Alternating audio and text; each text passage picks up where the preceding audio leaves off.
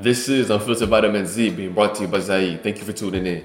This is how to find the right study abroad programs for you. So it depends on three factors.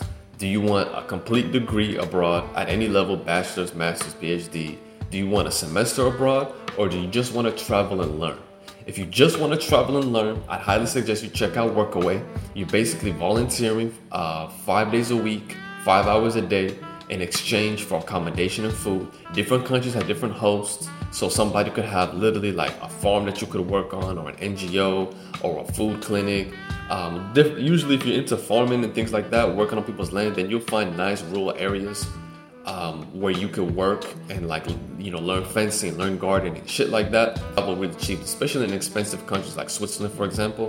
Workaway would be the best way to go. And if you just want to learn, and you have a little bit extra cash and you don't want to volunteer, but you actually want to maybe learn a language or something, then find a language school. For example, like Don Quixote in Spain.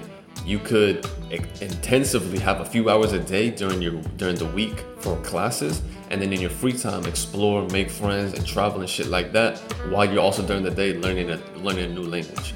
So those are two different options. If you're doing a semester abroad, check through your university what programs they have. If they have Concordia, that's a dope option. I know people that graduate from there. Concordia's in Montreal. First of all, Montreal's already a really cool city, laid back, chill, European vibe, but within Canada, within the Americas. Excuse me. And they have really good food, good nature. It's a very nice city. But if they don't have a city that you like, then don't pick a place just on the whim of it. You have to understand who you are, what type of person you are as well. You know what I'm saying? If you really like nature and a place is too city focused, or maybe you don't like nature, but you being put in the middle of nowhere in a small town that's surrounded by forests and shit like that, then maybe that's not for you. Think about weather. Think about all the different factors in terms of social living. Maybe you want a place that is totally different than where you're from. So that, I don't know. Maybe you want something that is similar, that is a bit sort of like home. It all depends on you. If you're looking for a degree abroad and you're doing, let's say, at the bachelor's level, and you want to do it in English, then search which countries you're interested in living in and studying. Then go to the universities pages and look at what programs they have in English. A lot of times a country like Germany is going to have more English programs than a country like France or Italy, because they don't speak that well of English, but Germans do. But the thing with Germans, however, it's going to be an issue because they might have degree options that are only in chemistry or physics or something like that. So maybe if you're more of a social science base, you will only find bachelor's degrees in the native language of that country. The best countries for studying abroad, I think Spain, because any type of lifestyle that you're into, you're gonna find. If you're a chill, laid back person, you'll find chill, laid back vibes. If you way more into party and nightlife, you're definitely gonna find that. And geographically, it'll have things that'll suit everybody's needs, very similar to the US geography. Northwest is super rainy and green. Northeast got cool cities and mountains, like Barcelona, which gives you a very LA vibe, a lot of sexy people, mountains and beach. So you get that whole combo. The southeast got a lot of beaches. The southwest is drier and more deserty. The center doesn't really have much going on. So you'll find a lot of history, architecture, good food. If you like to golf, you'll find golf resorts. You know what I'm saying? If you like museums, you're gonna find museums. So whatever you're really into, whatever type of geography, you're gonna find something that'll suit you. Plus with Spanish, it's the second largest native spoken language in the world after Mandarin. So if whether you already know some, know a little bit, or don't know at all, you could always learn there. And it's a good language, it's a good skill to add on. You know what I'm saying? And then Spain gives you in a position to go to France, you go to Portugal, you can go to North Africa, you can go west, east. I mean, you in a good travel location as well. And the infrastructure for trains and buses works really good too, so you can see the whole country quite easily.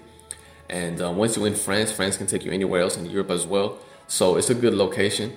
The only thing about it is you've probably seen other videos. It is a racist place. It's that superficial level of racism, that surface level. Because in the US, somebody might smile and be friendly, but if I apply for a job, they might throw my resume out, but they don't show me that they hate me.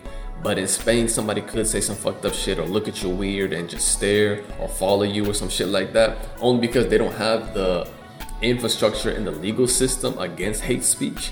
So a lot of people still feel pretty comfortable enough to say some shit. Plus, nobody has guns. It's a lot harder to say some fucked up shit to somebody when you're afraid that they might shoot you for that shit.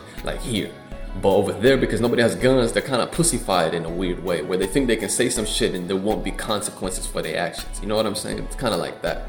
France can be super racist too, but there's also super chill and cool people because they do have such a history with Africa. So they have so many Arabs and North Africans that some people are like either racist or like super cool with them, one or the other. Italy, kind of the same thing. Italians have always hated black people, but Italians have never been accepted by other white people as well either. So I don't know.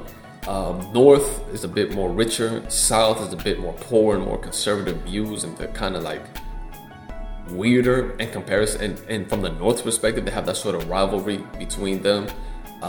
But you will find cool student cities in France, like all over the South, not just Paris, all over the South, you'll find really cool cities. Spain as well. It could be North, South, East, West. You have all different types of universities to serve different types of purposes and needs and, study programs and things like that. So I think it's one of the best options. If you do like more of the strict sort of definition space between professor and student, maybe the UK is more for you. If you like that little formal whole Hogwarts vibe and shit like that, then yeah, go check out the UK.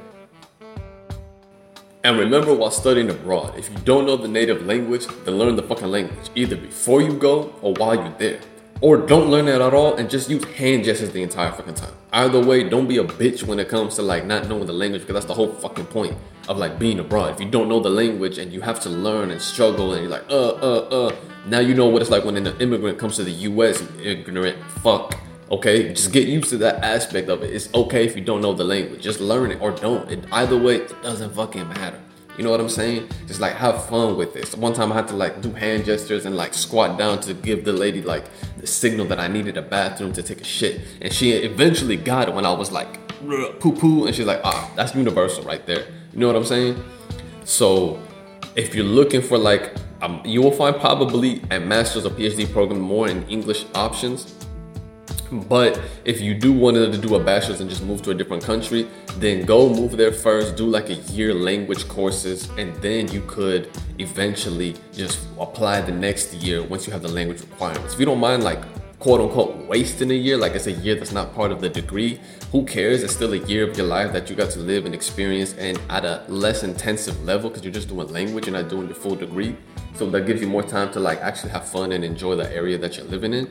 And a lot of people used to do that. Like I remember like a lot of uncles from Palestine, like in the older generation, they used to get scholarships if they had good grades to go to like Romania, Hungary, Russia, and they would learn the language first, and then they would spend the rest of the year studying in the native language of those countries.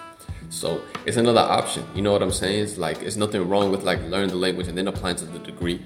Or, just maybe changing what you want to study to find English program. Just go search the universities, the country that you want to go, and then search the university pages and then see what type of English programs that they offer. And maybe if one catches your eye, you know what I'm saying, apply for that one. And you won't have to show any requirements because you graduated from an English speaking country. So that's another option as well.